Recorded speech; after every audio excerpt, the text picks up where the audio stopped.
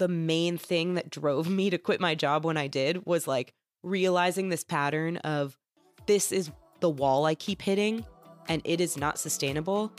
And everything that I've decided to change as a result of that realization has kind of worked for now.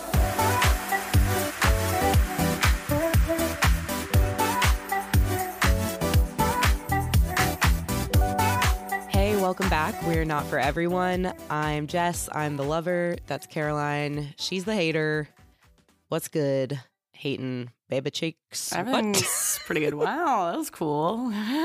She's hating baby cheeks. That is my Christian name. Yeah, it's my government name. Is it your confirmation name?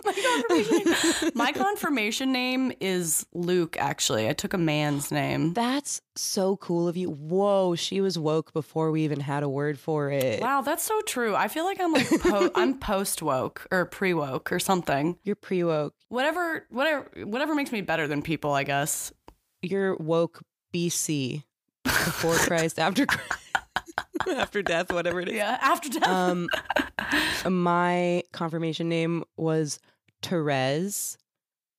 Saint Teresa, I guess, goes by Teresa and Therese. I don't know. It's like the same saint. Yeah. But I was really insistent that it was Therese. And that I needed to be that version of it. Yeah. You're like, I want to put a little sparkle in. To be French. Oh, French. Okay. I don't really know why, but I assume it had something to do with that. Anyway. What's Therese's deal? She was like the patron saint of, I feel like it was like kids or something, which is a crazy thing now that I know myself at age 32. Yeah. It was something like a caretaker kids, which I mean, I guess I am quite caretaking, but yeah, it's something to do with that. That's nice. It's a nice sentiment. What's Luke? I think he's a patron saint of medicine, maybe. Oh, that tracks. I don't know. I was just like, I like that. I like that saint. I like that. Yeah. He seemed like nice. Your dad? Your dad's a doctor. Dad's you a like doctor. Your brother. Brother's His a Luke. name is Luke. Yeah, I think I was just like, let's just keep it in the family. You're like, I just want to be one of the men in the family. Yeah. Yeah. I adore. Tell me stuff. Okay. Tell me, my brain's empty, but yours doesn't look like it is. Oh, very deceiving. It's empty. Don't worry. It's always empty. But I can still tell you something. This is something that's like annoying, but also hilarious. Are you in the market for that? 100%. Okay. Okay, recently I had to, a good friend of ours is pregnant, and you know the one, and I was going to buy her a diaper backpack. She needs a diaper backpack for when the baby comes. And so I was searching for like very specific pregnancy items I'm not usually searching for, and ended up on this shop, like this website that I'd never been on before. It was like the first time I'd hit this brand, whatever, they sell diaper, baby bags, whatever. Very specifically have like never heard or seen of this brand before. Mm-hmm. Found a diaper bag, bought it, ordered it, checked out, it's on the way, carry on to live my life. And then I go like sit down on the couch and I turn on YouTube, and the very first ad that you get is this brand that, like, I'm going to go off. I've never seen it before. Like, obviously we all know, like, all the accounts and cookies and whatever is linked and they know where you're shopping. But that experience is so funny to me. Like, forget the like listening to you and watching you all over the place. Like, I was shopping on my phone. It comes up on my computer. Okay. It's not that many leaps to get there with the data, but it's such a funny moment to me, because it's like, to me, that moment, the equivalent in person feels like I just went to the mall and like I bought a diaper bag and I went to the cash register and I paid for the diaper bag, and I'm walking to my car and someone like runs up to me at the car and is like, "Hey, do you need a diaper bag?" And I'm like, it's exactly that. Oh, I did like 35 seconds ago. I actually just got one. They're like, "A diaper bag? You want a diaper bag? I can give you a diaper bag." I'm like, no. Like, you started out the research well. Like, yes, that was a need, but you like didn't complete your research. I got the diaper. You actually, this is such wasted advertising dollars. I just got out of the market for this thing. I'm done now. I actually got it. And they're like, "A diaper bag? You think you want one? I have one, bitch. I just bought it. I was just inside with you.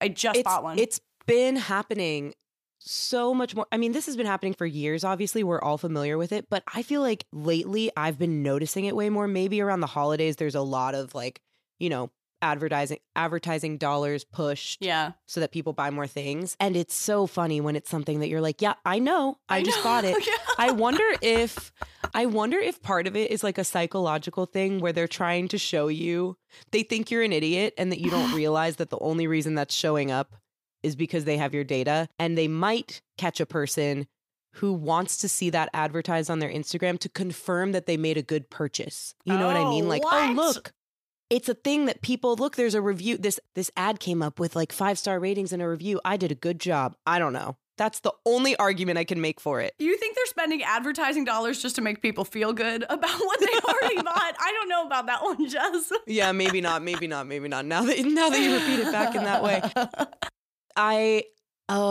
It makes me so mad. And wouldn't you think that they'd be able to close that loop of like they can knowing that you bought it? Because they have, I mean, it's like the data is there. There's abandoned checkout alerts and stuff, you know, like if you put something in your cart and then you abandon your cart, you're very likely to get an email saying you get 20% off. You know, it's like a little hack you can do. Just like abandon your cart with having put in your email, and they'll probably give you a discount to push you to buy it. So the data is there. The tracking is usually there. But I don't know. You know, it's probably not incorporated into whatever is pulling whatever the stuff is. But it is funny to me that they're like, hey, we're doing a pretty good job of knowing what you want. And I'm like, yeah, like a pretty good job, but like not a great job. Not like an amazing job. You actually missed a key part, which is that I very specifically no longer need this.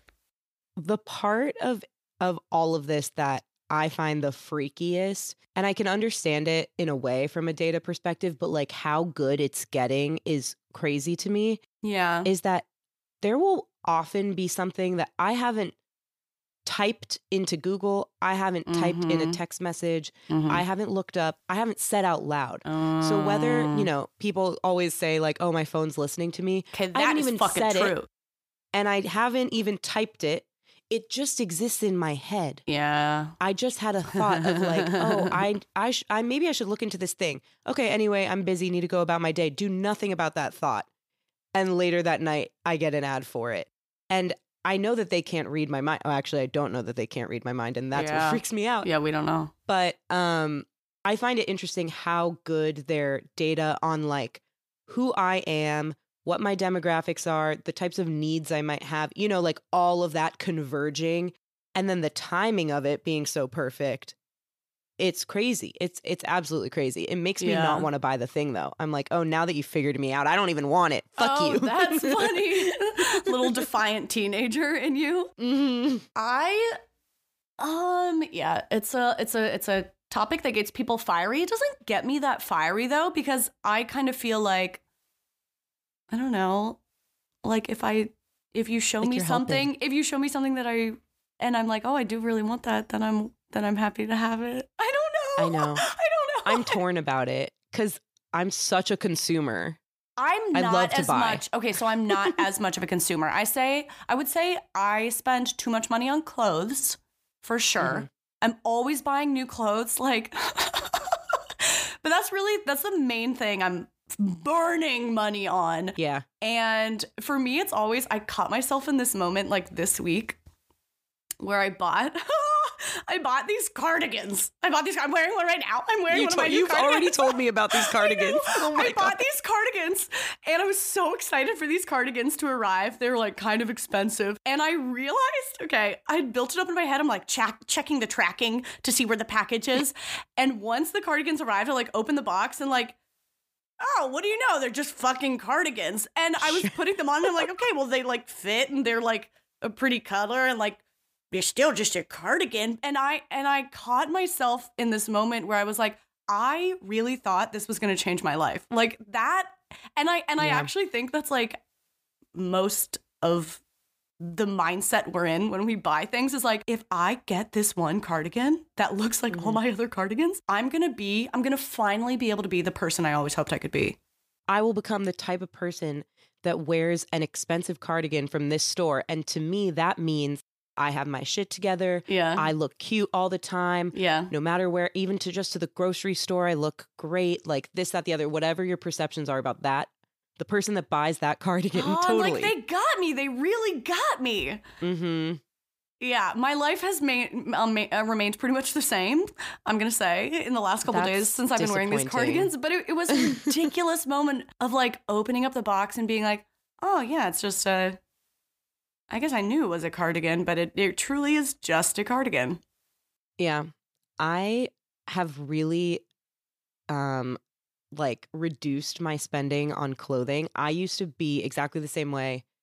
My biggest expense in a month, other than rent and things like that, was clothing. Yeah. And I have this full closet of so many clothes and I never wear any of them and I keep buying more. And that was the pattern. Yeah. And I've mentioned this, but I've started using that rental service Newly. Yeah. And just spending $98 on clothes a month, basically.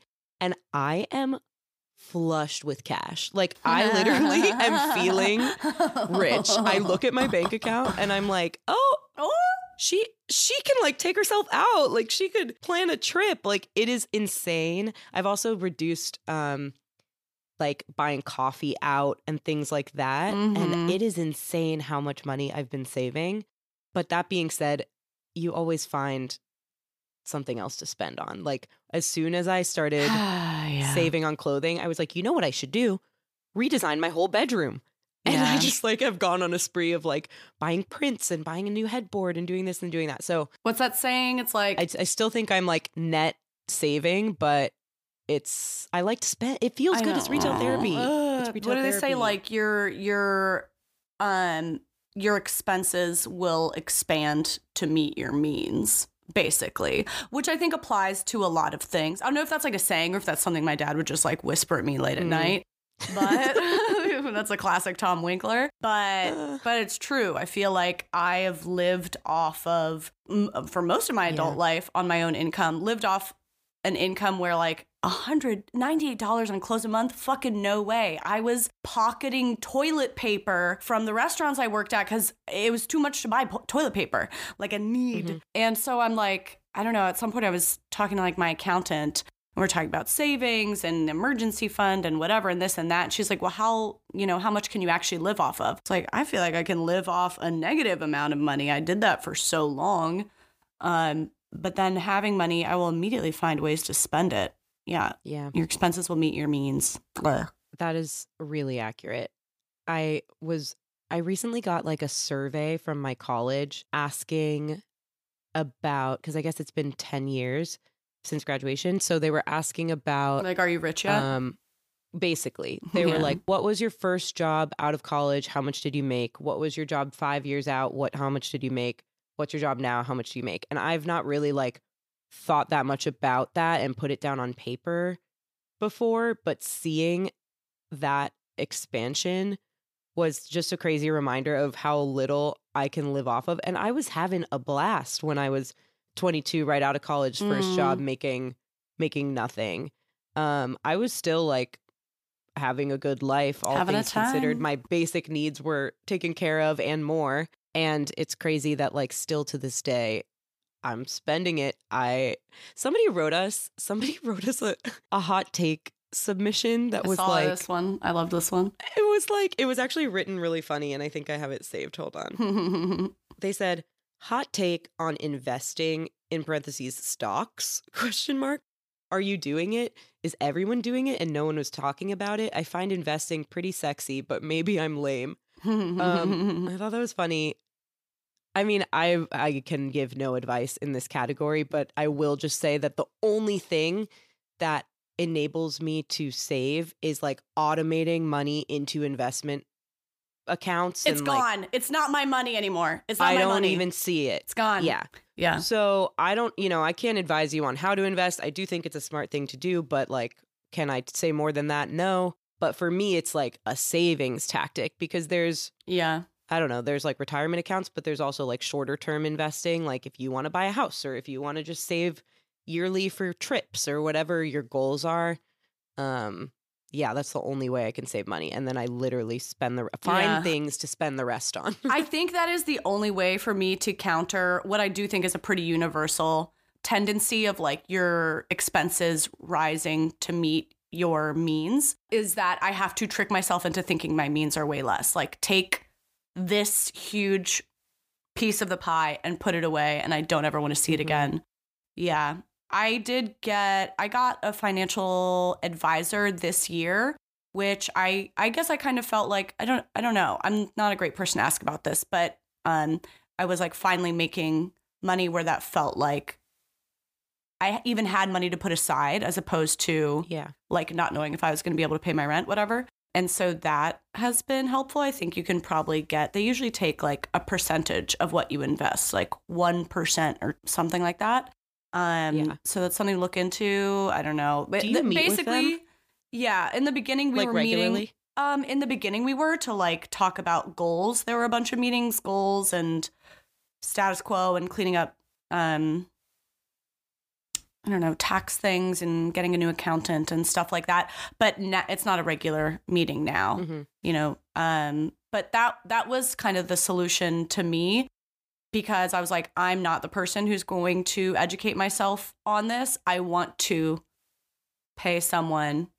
I would rather give a little bit of money to someone that I trust to make the decisions than me ever have to learn anything about it. I refuse to learn. Yeah. I'm trying to know less. I'm trying to unburden myself of knowledge. In that way, maybe doing it is probably sexy, but talking about it and knowing anything about it, no thank you. Just that person's message about it being sexy. I was like, be careful. Don't fall for those investment bros. It's not going to work out nicely for you. Yeah. No, don't date a finance bro. Don't date a finance bro. But it is a thing where I'm like, all those stupid classes we had in high school, like pretty much every single one of them was stupid to me. And like not one class on doing your taxes or like long-term finances or like how to have a marriage, or like there's just so many classes that we all missed. We read and reread The Sound and the Fury by William Faulkner and wrote multiple essays and papers on it. So that's good. Like, that definitely prepared me for stuff. Yeah. And I liked it. I mean, don't get me wrong. That was a highlight of high school for me. But yeah, it's insane how like financial literacy is such a gap for so many people, and nobody talks about it. Like, nobody talks about how much they make with each other. I think that's changing a little bit. Just like I'll just ask people. And if you don't want to tell me, you don't have to tell me. But I just ask. Yeah. I'm just like, tell me. I feel like if someone asks me, I tell them, you know, like, yeah, that's how I feel. If you ask me, I'll tell you. But I think everyone's afraid to ask. Yeah. It was one of those taboo topics, like asking someone's weight or asking an older person's age or something like that. Like, it literally is one of those things. How much do you make? Just tell me. But it's the only way for all of us to do better. I feel like the way that I see most people gaining any kind of financial literacy is that it's in their family culture. It's like their parents value it or talk about it or help them set goals that maybe even leads them into thinking about it. And so in my family, that was very, very absent. And I don't know, I think there's probably like more chat about it on like the dude's golf course and shit like that. I don't know why it's still so gendered, but it kind of feels like it is. Yeah. Yeah. So I don't know. Well, just because I think it probably just ties a lot to gender norms and gender roles of, you know, men being the breadwinners and women not having to worry about that as much. Obviously that has changed, but the culture of actually talking about it hasn't caught up, and that's why there is such a movement. Like, women tell each other how much you make. Women you know, like, fight for the raise, fight for the promotion, apply for the job even if you don't meet all of the requisites. Can I say that are this on the right thing, now? You know? Yeah. One of the most important things, I don't know what the stat was. I'll make up a number. It doesn't fucking matter. But the statistics of like the average guy will apply to a job if he meets like 20% of the requirements.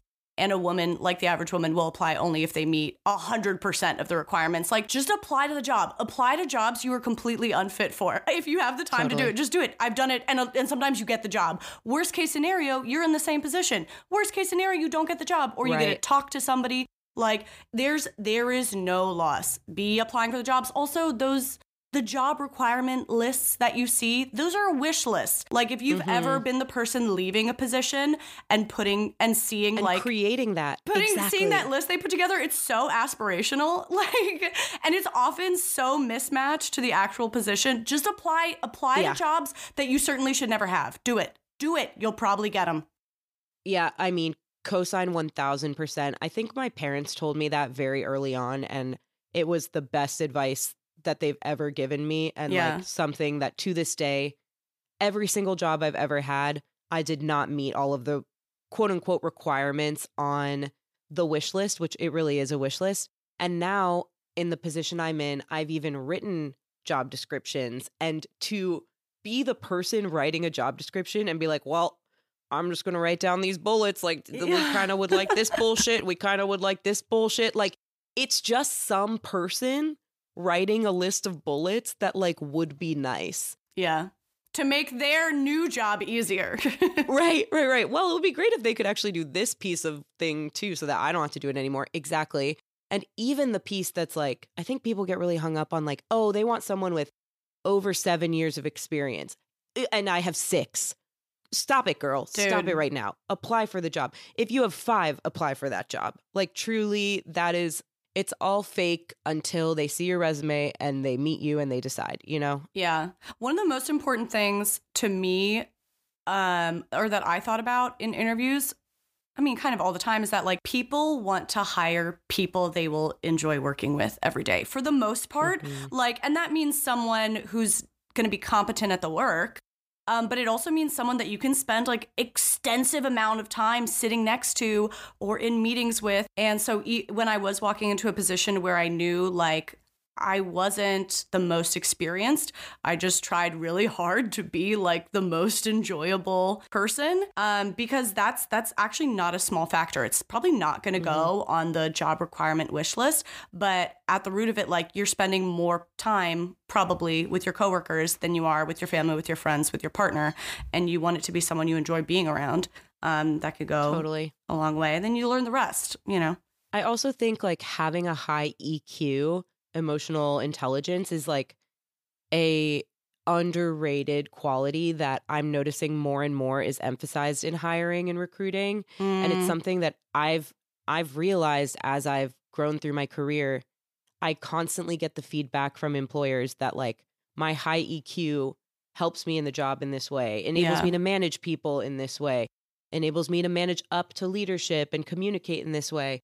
And at some point I got that feedback, which is great feedback and really flattering. But I got that feedback so many times that I was like, oh, I thought that this was just me being like a human, but it actually sets me apart from a lot of other people who just show up and kind of like emptily do the job and don't show up for their coworkers, aren't a team player, aren't observant of the dynamics that are happening and how to navigate them in a savvy and smart way. Like if you have those types of skills, then finding a way to communicate that on your resume in an interview, or just demonstrate it in the way you answer their questions, you think through a problem, like that goes a long way. That's so much more impressive than somebody that's like, yep, I've done all of these things before, you know? Yeah.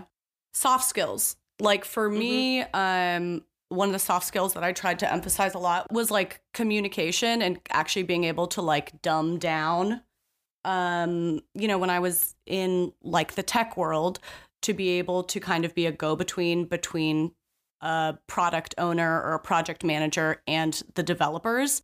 A lot of times the developers like could not relay the technical things, like couldn't see the forest through the trees. So being the person who could like bridge conversations that way, when I wasn't the strongest coder, I wasn't some like genius hacker, but that was like something I could add to the development skills and understanding I did have. Yeah, because you can talk. I can talk on those 6 different words, and I can use them in all different voices. So many ways. Yeah, so many ways. Wow. Wow, wee, wah. Whoa. I really like talking about that stuff, but it feels so boring. You know what I mean? Like the energy when talking about career advice is so like really serious, but I really like talking about it because I feel like I have a lot to say. I feel like people ask those types of questions and need that type of guidance, because you're right. Like if you're not getting it from parents or just like the culture in your family or mentors, maybe you haven't found, great bosses who turn into mentors for you or whatever it is. Like maybe your friends are in different lines of work, so their opinion isn't as relevant. I don't know. I like talking about that stuff. But I do too. I don't find it boring. I think it's hot. It is hot. We're boss babes. We're kind of adjacent to the career topic. I think about this a lot, and I've arrived at an answer that I feel really confident in. And the question is, what would you do if you weren't doing this? Like, weren't doing what you do now? And so what I do now is this podcast, and I work in marketing at a digital health company. If I didn't ideally, I'm just doing the podcast. Obviously, we all know that. Okay, but if I wasn't doing any of the above, I would be solving the allergy crisis. And I'm so fucking serious about that. I know you are. I have had allergies. I'm going to go off. I've had allergies my whole life. I hope there's someone out there who feels seen. I have struggled with allergies my whole life.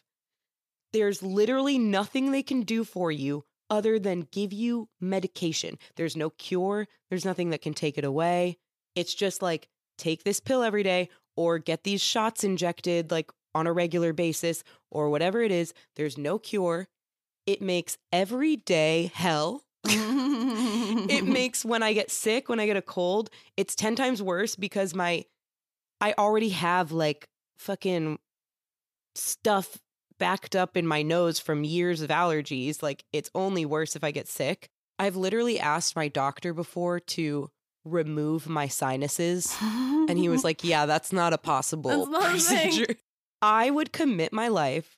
I would do it while doing the podcast. Maybe this just replaces my day job. I would like to cure the allergy crisis. The crisis? What's the crisis? Is it it's a crisis? Is it particularly acute right now, or has it just been at a steady pace for a long time? No, it's been steady. It's an unspoken pandemic. The people know. People know. I am not the only person keeping Zyrtec in business. I am not the only person taking Zyrtec 24/7 every single day of the year, 365. Okay, 365. 365 Crisis Solutions. This is Jessica Baking Company. Do you have allergies? Help me out. I do have allergies. Spring allergies, and they're bad for a couple weeks a year. I have every season allergies. Really? That I sucks. have allergies no matter where I am. I'll find something. It's terrible. Anyway, what would you do if you weren't doing this? I also liked how you phrased it, how you weren't I'm going to be doing research towards finding a cure for... you're I'm solving it. I'm solving it. I'll be solving it. When people ask you what you do, I'm a solver. I'm solving it. I'm 100% confident in my ability to solve almost any problem. On what kind of timeline? On what kind of timeline? I'll bring on the right people on my team to do it. Okay. I don't want to be working past 55. Okay. So by then. Okay. Yeah. Wow. That was arbitrary, but that would be sick. Kind of a waste of your energy to be putting it towards this podcast when you could be doing that for everybody. I can be improving my whole life and everybody's life. What would I do? Do you have an answer to that question? And you can't say coding, like going back to that, you know, something completely separate. No, I'll be dead in a ditch before I'm coding again. I have to finesse it, but I don't know. I kind of considered this at a certain point. I was so focused on acting, but I thought about something related to child psychology. I wouldn't want to be a child psychologist or anything, because I think that seems honestly too heavy and too much forever. But there's I don't know, maybe some alternative thing, or I don't know. Would you solve it? Would I solve it? Maybe you'd solve it. Yeah, no more psychology for children. Let's get rid of it. It's an issue. It's a crisis. They're all fine now. They're all good. I fixed them. Yeah, I think I'd probably be solving it. I would just kiss one kid at a time until they were all happy. Don't report this podcast based on that sentence. Thank you, everyone.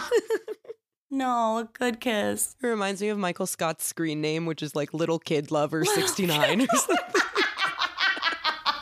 Was 1969 the year he was born in or something? Probably. That's but, great. Doesn't help. That doesn't help. Yeah. No, that's good. Yeah, that would be the name of my clinic. It'd be Caroline Loves Your Children. She loves them. Kisses galore. Kisses galore. Kisses galore infinity. That's probably what I would be doing. But it would be a for-profit. Oh, please, of course. Let me we've talked about this before, but I'm going to say it again what are you gonna say it about needs charity? To be said. Yeah, let's drag charity right now. Do it. Nonprofits are making a profit. Okay. Can I just say? But it goes back. What does it go back to, like pay salaries or what? Yeah, it pays the employees and whatever, but they're making some of them. I mean, not the ground level workers and things like that. They're making modest salaries, but the CEOs are making money of nonprofits. Have I talked before about how much I don't trust St. Jude's Children's Hospital? Yes, that's the time that we talked about this. Okay, carry on. And you were correct. Carry on, I'm correct. I'm fucking correct. You're correct. No, that was it. Oh, that reminds me. Okay, I'm all over the place. Bippity bop, keep bopping.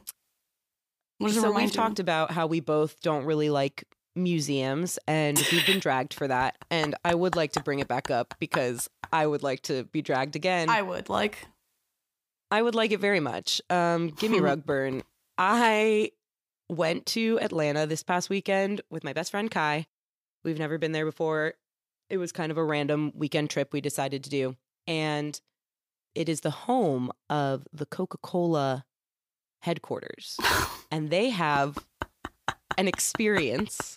It's a museum. I would call it an experience. It's a museum. It's a museum. You went to about the history of Coca-Cola. Museum. I went to the Coca-Cola Museum alone. Kai didn't want to do it. I was like, no problem. This is still something that's a priority for me. I will go alone. It's my favorite museum. I like museums now. Oh, wait. I just peed, I think, a little bit. Stop it. I made you laugh that hard? Yeah. Or are you, like, good? I don't know. Should I just sit in it or should I go change? No, I think... Tell me what you need. I want to leave this in. I have to go find out what happened. Hold on. Don't look. Oh, shit. Okay. Oh, shit. Oh, I just spilled so much water. Oh, you spilled water? Okay. We can leave this in because she actually just spilled water. I'm going to stay on here. This is for the YouTube audience. What should I tell you guys about?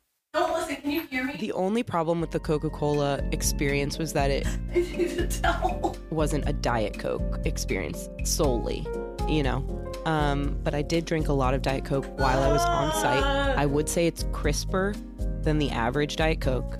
Really good stuff they have going on there. A lot of innovation. There's lots of new flavors you can try there. Okay, I'm back. Thank God. This will be rude, I think. Oh, hell yeah. What we have to say about it. Yeah. Okay. So somebody sent in a hot take. I already feel mad and I don't even know what it is. I can tell. Oh, I thought you were going to make fun of how I said hot take because I kind of did that accidentally. That was nice of you. Is this going to make me mad? Maybe. Okay. Yeah. You might be mad at the people they're describing here. Hot take on people who share ongoing emotional turmoil through their Instagram stories redundantly. Who's the audience? It reminds me of the days when we were all active on Facebook. Yeah. Like high school Facebook. Yeah. And the way that you wrote your status on Facebook was Jessica is or Caroline is. The is was always there. And you would have to like fill in the blank. And people would just be like, so stressed right now. Yeah. Or like or something cryptic, but like not that cryptic. Like boys will just break your heart. It's like, okay. Or like wondering why everyone sucks. Yeah. Like realizing you can't trust any of your friends. Yeah. But people kind of bring that energy on social media still. Yeah, I hate it. Obviously, I hate it. I mean, it makes me like I feel bad in a way. If I tap into the side of myself that would have compassion for this person, I'm like, okay, they probably are lonely and don't have anywhere else to put these feelings. But I feel like it's just so attention seeking too. I don't know. It's like, I can't trust your motives if you're doing shit like this. The most I want to see is put a moody song on your Instagram story.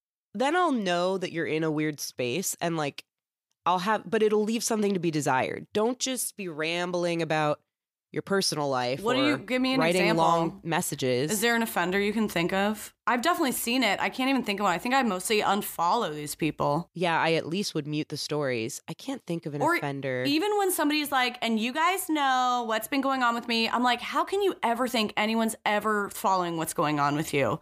Basically, like I have an entire channel about my life and I assume nobody is paying attention because they're not. Like, people are busy. We're not just thinking about like an Instagram story you posted 3 weeks ago. Right. I know. I assume that everyone just clicks through my stories really fast. I just make them because I think they're funny more than anything. Yeah. That comes through. I assume that the podcast is just like background noise to someone if they're listening at all. Like, I literally assume that nobody is. No one's keeping up. So it is a weird thing. And then the thing, and I'm guilty of this, of course. But the thing where people are like, a lot of you have been asking. I know. I was just about to say that. Yeah. A lot of you have been wondering how I'm doing with the situation with my baby daddy. Nobody asked. A lot of you guys have asked for this link. Nobody asked for that link. Although sometimes people actually do ask for that link. And then you feel weird about And then I'm like, I can't say that somebody asked for it because it doesn't sound true. But that makes me laugh. Nobody asked for the link. Yeah.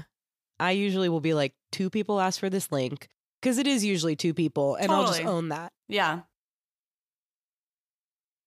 So I think I was maybe watching The Bachelor or something like that, and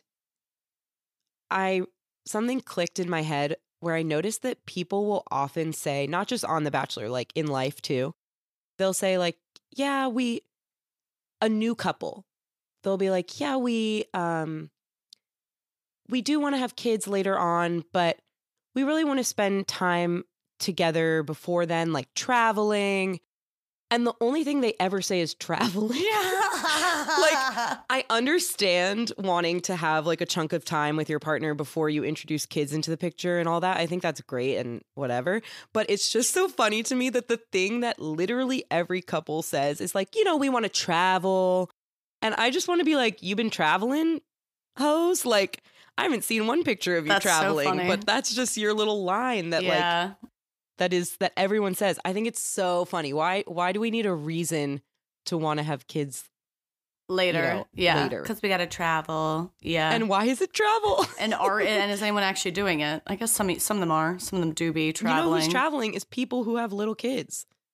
They're like, oh, we got these kids and we still want to travel. I don't know. It's just funny to me. It is funny. That's such a trend and something people say. Yeah, a new couple. That is funny. I love that. I love a just thought. I don't have any additions because it was perfect. I told you that it would be a short one. Give me another one. These are the things I have. Okay, I probably have another one. Oh, I do have another one. Okay, these are more just thoughts that I wrote down that are decent, but don't spur conversation. This one might. I was reflecting the other day on like when I was 24 and I would say things maybe with regard to work or just life in general. I'd be like, I really want a new challenge. Like, I feel like I need to make a change. Like, I want a new challenge. And I was reflecting on being that type of person and how like, I'll never say something like that again.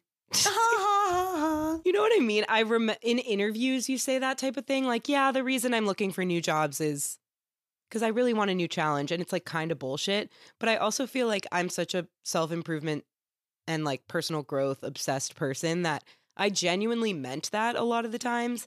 And now I think a combination of just being tired and also feeling like I've arrived in a place where I'm really happy with everything that's on my plate and like I just want to dig into that. I don't want a new challenge at all. And I don't see myself ever saying that again. And I can't remember the girl that used to say that and mean it, but she existed. You know what? You know what I'm going to say? What? I'm going to say she's still here, but she's just the new challenge you seek is not in your day job. I mean, I feel like, you have a podcast project now. And as soon as that stabilizes and feels like, this is my prediction. I think as soon as the podcast feels like we got it on lock, it's taken off, we have our system, blah, blah, blah. I think you're going to be like, Caroline, I want a new challenge. Oh, I my predict, God. but walking You'll be the first person I say it to. that's how I am. There. That's how I am, for sure. I've certainly never meant it. I don't even think I would go as far to say that in a job interview. I certainly never meant it. I literally all the time I was like, how could I rephrase that I'm looking to coast? I'm looking to coast. In any day job I ever have, I'm looking to coast. I'm looking to do as little as possible and get paid as much as possible. Do you have a position that suits that? Yeah, I would like to make money. Yeah. I guess I like, I am really attracted to this position because I like being able to buy my own food. How about that? Is that allowed? Yeah. Definitely need the challenge elsewhere. I think at one point that was YouTube. And then there was a period where I was getting, maybe like a year and a half ago, where I was getting like really overwhelmed with like YouTube had like taken off in this way. And it was a big new challenge. And there were so many new aspects to it. And I really just craved stability and coasting and a period of calm and a period of just like being in the flow, having a routine, nothing new. And then I finally hit that. And I enjoyed that for like a week and a half, like maybe 9 days. And then I was like, I need a new challenge. Yeah. I thought it was going to last me for like months. And it was like 8 days. I guess part of me is like, it's not that I won't take on new challenges. It's just that I don't know if I'm, at least right now, I think you're right. Like, okay, whatever. That girl's still here. But I feel like I'm not looking to invite those challenges because they just come anyway. Yeah. You know what I mean? Like, I don't need to say I need a new challenge for there to be a new challenge next week. Like, there's going to be one. And it's one I'm happy to tackle, at least if it has to do with the podcast. And so, yeah, I guess that's part of it too. It's just like, yeah, the challenges come whether you want them or not. So enjoy the moments of coasting. That's maybe funny. Is part of the takeaway. I also think I didn't arrive at a point in my like corporate career where I was comfortable with coasting. Yeah. And like would gladly tell anyone right now that that's what my goal is in my day job. Yeah, now you would. Now I would. But that's new as of like the last 2 years. You earned that. First of all, you like earned yourself into a position where you can kind of say that. It's hard to walk in as a new higher entry level position and be like, I'm here to coast. That's true. But it was my goal when I walked into this job. Yeah. And it doesn't mean I don't ever work hard. I've been working late this whole week. But it also still like, doesn't why is feel... working hard a fucking virtue? I think it's like important to commit yourself to certain things if they're the things you want. I don't think working hard just as like is like a static forever virtue everywhere. Cutting corners is my fucking virtue. No, why do I have to work hard at smarter, everything? Not harder. Says fucking who? I'm tired. I like napping. No. 100%.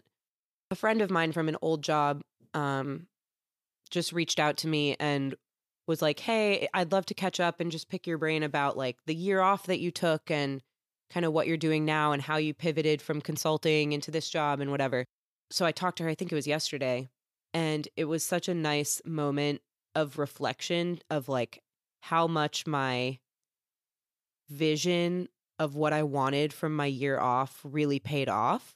Like now that I'm 2 years later, like I really got what I was after, I guess, in terms of having things outside of work that fulfill me, having my work that provides a sense of stability, but I can like kind of coast and clock out at the end of the day. And then I was also talking to her about the fact that like I was so burnt out when I took my year off, like when I decided to do it. I was burnt out from like 10 years of working, but also before that, 15 years of schooling and whatever else. And it's interesting because I feel like I'm working more now, like hours in the day spent on work, maybe higher than it almost ever has been because I'm doing my day job, I'm doing the podcast, I'm doing some freelance work. Like I'm actually spending a lot of time each day working. But I don't feel burnt out because it's like stuff that I want to be doing and I have the right level of investment in each thing, like personal investment. And I guess I'm just sharing that to say that like there's such a misconception about burnout that it has to do with hard work, like you were talking about. Like hard work, long hours, people burn out. And I actually don't think it has as much to do with that as it has to do with working on things that just like aren't giving you what you need, whatever that is. And yeah, I've been in a zone of gratitude recently. Like we hit a year on the podcast and we're making some big moves in the background, and I'm doing well at my job, and it's kind of like working well for the balance is working pretty decently for me. And I've been really reflecting on like how far I've come, I guess, and how much this is what I wanted and now I'm here. And yeah, I'm just having one of those times. Yeah. And it's nice. That's beautiful. You've earned it. You've made hard decisions and uncomfortable and risky decisions that sacrificed security at times and certainty at times in order to, earn your way to something more fulfilling. I think it's really hard. And there's a reason most people are really afraid to do it. If it was easier, if it was obviously easier, everyone would do it. But it takes some leaps. I think for me, burnout has historically been correlated a lot to how much I'm wearing a mask. And that could be like in my day job, where in my tech job, I liked the people. The work wasn't terrible. But it was this place where I felt like I was able to bring none of myself. I didn't feel like there was a place for my humor, my skills, my talents, my interests, like not just talking about personality, but also personality and all these other things, like the things I was actually good at. There was just like no room for me there. And to put this mask on so many hours of the day, every night, it's what I dreaded. And every morning, the first thing in the morning was dread that, got to that point. And I have hit that point before with YouTube kind of recently, a couple months ago. I think I talked a bit about how much I was hating being on camera. And I'm like coming out of it a little bit, but I realized that I had like gradually found myself in a place again where I didn't feel like I could be myself on camera. Not that being yourself all the time is a right or even doable, but I think you have to have enough of like you receiving fulfillment, receiving energy, being able to show up as yourself to some degree. It's a job. We have to work jobs and you don't get to be your whole self there, basically. But it was I think when the scales tipped too much on YouTube, I felt like at a certain point I got into this period of a couple months where I felt like there was a certain kind of energy people wanted from me.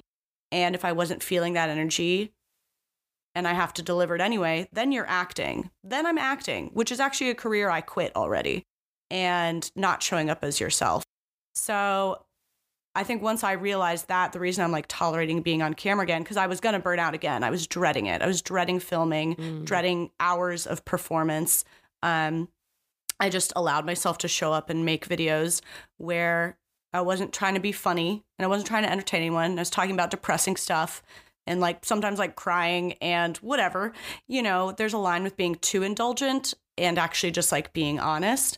And that has made it better. But I think it applies to pretty much any job I've had. Like, how much are you wearing a mask?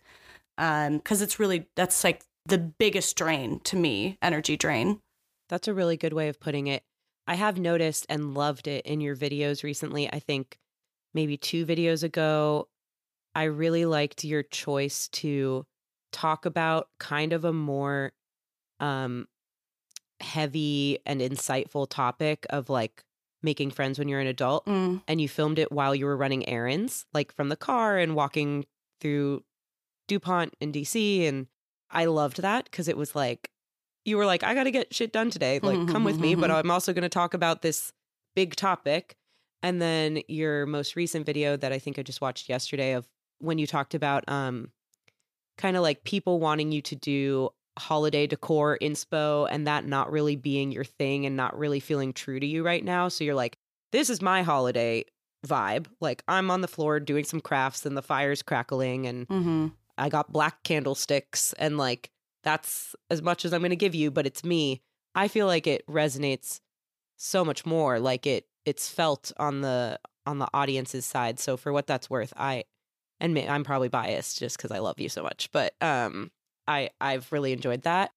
But I think what you're saying about wearing a mask is very well put. Like, to some degree, that is the thing that's pushed me to burnout in the past too. Feeling like I can't not even show up as myself. I think I tend to be a person that like shows up pretty consistently as myself in most places. Just in terms of like how I carry myself and my ability to feel secure in who I am. And I don't know, that's not really been something that's rattled for me in different jobs. And I've been lucky to have really good coworkers and people I've become friends with too, where I feel like I can be myself here. But it's more like the actual job didn't utilize my unique capabilities and my unique personality and my unique talents and like me. So like I'm being myself in how I act with other people here. But what we're working on is not like using all this stuff I know I have inside me. That was the feeling that I would run into so often. And I was thinking about it and actually talking to my dad about it recently, just again, like in this moment of gratitude and reflecting on the podcast and how far I've come. And I was like, I used to like call my dad, and sometimes it would be when I was home and I would like go downstairs to the couch where he was watching TV, like mid panic attack about my life's direction and my career fulfillment. And I would just be like in tears, shaking, feeling like I'm not doing something that's me. And it happened like a couple times a year. And my dad was like a big figure of like one of the main people I would go to during that time, during those moments. And I haven't had a moment like that. I've been stressed. I've been tired. I've been spread too thin. I've been anxious. I've been upset. Like, doesn't mean it's all been rainbows and butterflies, but I haven't had like the bottom of like, I'm having a panic attack because I'm not doing something that fulfills me in 2 years. Yeah. And that is like the main thing that drove me to quit my job when I did, was like realizing this pattern of this is the wall I keep hitting and it is not sustainable. And everything that I've decided to change as a result of that realization has kind of worked for now, you know? And so, yeah, it was definitely this thing of like, I'm not bringing the things I know I have to offer to my job.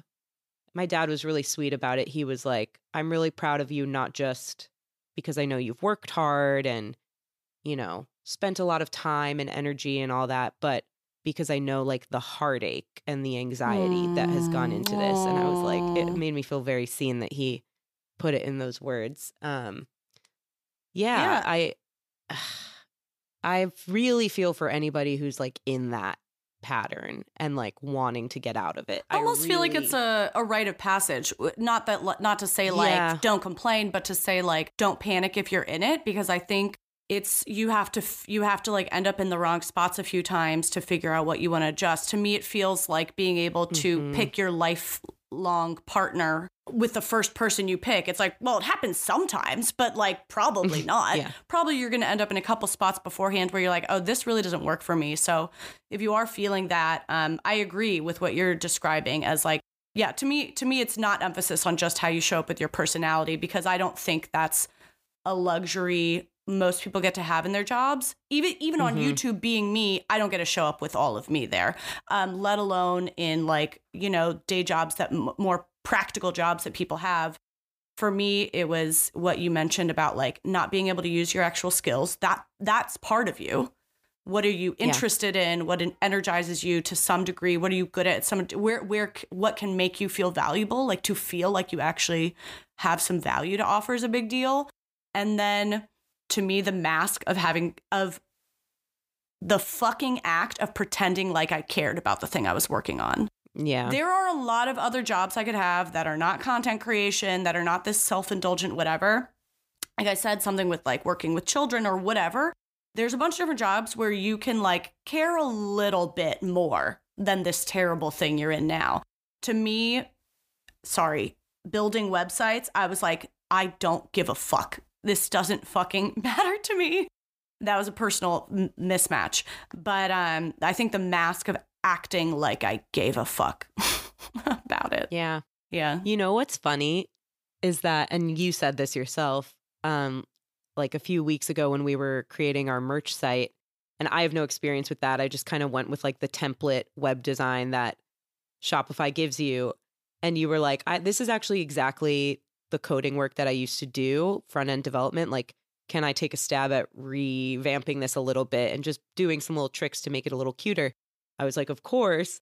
And it was so, well, you did a great job, but then it wasn't even that. It was just that you came back and were like, it's so funny. I used to hate doing this, but doing it for our thing was like so much better. Because now those are skills that you have. Like, they're a part of you. Maybe that wasn't part of you before, you know, that you had these coding talents, but you do now, at least enough for our purposes. And when it goes to something that's like an extension of yourself, yeah, it makes it feel, it's a totally different experience, even though you're doing the same thing. You know, you're typing in the same things. What is it going towards? It's why when you're spending, you know, working till 2 a.m. on your project, your baby, it's so different than when I work till 2 a.m. on the fucking NBC online store, like for someone else's dollar. Mm-hmm. I don't think it has to be about owning your own business, but like, where is the value? You can get a lot of value from just like the way you support your coworkers, from the way your skills are valued at a company, from there's a bunch of different ways to do it, from the way you're able to provide for your family, like having a job just because, you know, your motivation is to be able to provide for your family or provide for your community is a huge, huge and valid like motivator, way to find fulfillment. And it can look different for everybody. There's not a right way, but yeah, jobs. Why do we have to have them? Money's fake. I say it a lot. I'm going to say it again. It's true. I mean, it's like not fake because we all need it in this current like realm that we're in, but somebody invented it one day, and I hate that person. I hate that person. Everything's man-made, yo. Remember when we used to just like give each other goats and stuff? Oh my, I do remember. You gave me that great goat that one time. In the 90s, where it would just be like, oh, I don't have enough corn, so you give me a goat. And I'd be like, oh, I owe her 2 goats from last year. And then, you know, then I'd give you extra corn or something. Like I liked that system more. I really liked it. I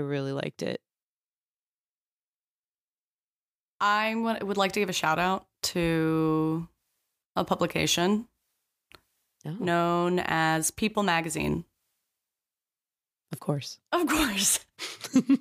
I was in the lobby of my therapist's office the other day, and they have a bunch of magazines laid out for you to like stare at but not open while you're thinking about everything that's going wrong in your life. And there was one, it was a People magazine that was laying out on the table.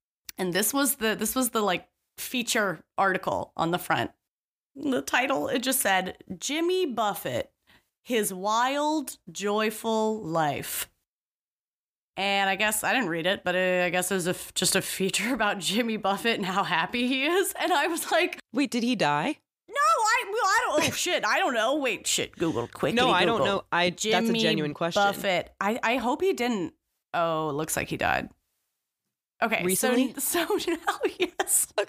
Okay, we love Jimmy Buffett. Okay, so now that article makes a lot more sense, and it kind of changes what I was going to say. But I thought they were just putting out an article. Okay, I'm sorry, R.I.P. Jimmy Buffett. But I thought they were just putting out an article. First of all, it's still a great article. Just being like, I was like, why isn't there more like news headlines, like front page news? Why isn't the New York Times just like every other week putting out a front page that's like, this person's really happy, and then like the next week it can be about a tragedy or a crisis or an international issue, and like, but there's like both are happening, both things are happening, and I'm not saying we need to never hear about the negative stuff, like, but both are happening, and I fucking understand why the fear-mongering is always going to take over the headlines. But, like, I think it could be okay if sometimes the fucking Washington Post was just like, we saw a happy guy, and this is what he said to us. Why aren't there more articles like that? I know. So you're right. To send things that we like right now. Okay. I guess I just want. You just want BuzzFeed. I just want BuzzFeed. Just like one fucking main feature about someone who's happy. The problem is that even the Jimmy Buffett article, now that we know it's because he died, it's colored in darkness. Yeah, but it's not. It's celebration of life. This is why funerals are so silly. You know, why we wait to say all the good things about somebody once they're dead? They're not even there. Yeah. Yeah, totally. Shit. It's like weddings and funerals are the two times you get to hear people toast to you. I did not expect that he was dead. I did not. You should check out BuzzFeed. You should check out The Onion. Don't like BuzzFeed. I don't like BuzzFeed. I don't like The Onion. I don't want this shit. I don't want jokes. I don't want silly jokes, and I don't want someone selling me products. I just want a full feature, investigative piece of journalism about how one person had a good day. That's what I want. Delightful. This is like it's an innovative new idea that I've never heard of. I mean, if it could be done well, that's what like plenty of books and movies and shit are about. Just like a beautiful story. Just tell me a beautiful story. Why does it always have to be an ugly story? Just tell me one beautiful story. I'll take the ugly ones. I'm such a sucker for those Instagram accounts that are like just walking up to a person on the street and being like, "Are you happy?" And sometimes they say no, and then it gets emotional, but it's kind of like a nice connection moment for humans. And a lot of times they say yes, because in the grand scheme of things, even though things are stressful, like, yes, these people are generally happy. And they say a little bit about like how life is good and they're grateful. And it's kind of like, oh, like the old person said they're happy. The old person. I love those types of things. I mean, but I think People Magazine, to have it in a written publication is different, because I'm also tired of scrolling. Like, you could see that on your Instagram Reels feed, and then the next thing is some like miserable thing that returns you right back to square one. You know, like you're scrolling so fast, it's like even if there's a happy thing, it gets lost in the sad things. Yeah. But feature articles, that's a lost art. I want it to be about something that's not even news. It does change it that he died, you know? I want it to be about just like, there has been sustained, ongoing goodness in this one corner of the earth. Just as much as there's been like, you know, a terrible, terrible crisis on this other corner, and we're going to cover both of them. Because I think both are important. Like, all the things that we know about every corner of the earth, every tragedy that's happening everywhere, like, their brain was not built to know that. Is not built to know that. You can't, like... Yeah, no, we're bombarded with information every day. A lot of it being negative, and a lot of it is stuff that we shouldn't, in a previous life, we wouldn't have even known, we wouldn't have even had access to the fact that was happening. No. Yeah. It reminds me of, too, during the pandemic, I don't think he does it anymore, but during the pandemic, John Krasinski from The Office started this like web show. Yeah. Called, it was like Some Good News or something. Yeah. And then he immediately sold it for a bunch of money. So that's how that punchline ends. Yeah. Wow. Of course. I know. Money's fake. Yeah. Some Good News. John Krasinski. Why is he kind of annoying to me? He's kind of annoying to me. Oh, he is to me too. I think he thinks he's real cute. I agree. Anybody who says that Jim is their favorite from The Office is the most boring person I've ever met. Like, Jim's not cute. Your favorite. Jim is cute, but he's cute, but he's not your favorite. But John Krasinski's not Jim. Well, agree with that. But also Jim. Yeah, true. It's not like, I think it's too much hoopla. Creed. It's Creed. It's too much hoopla. It's Creed. So the best person is Creed. Wow, and that's why we're in love. Yeah, because that's correct. This has been Not For Everyone. You've been listening, and that's your fault. You can find us on Instagram at Not For Everyone Pod with the number 4. Jessica's Jay-Z DeBakey. I'm on YouTube as Caroline Winkler. We're going to be off next week, and that is sad. But we're going to come back stronger and more annoying than ever. So that is good. You're right about that. You're absolutely. That's my plan for sure. And I like to complete my plans. So yeah. I know how hard it is for your favorite podcast to go away for a week. Nikki Glazer's podcast is taking a break this week, and I feel terribly upset. So I do commiserate. However, we're still going to do it. Follow us on Instagram. Check out our merch store. There will be fun things to keep you busy until merch store. We're back. Yeah. Okay. Yeah. Love y'all. Kisses.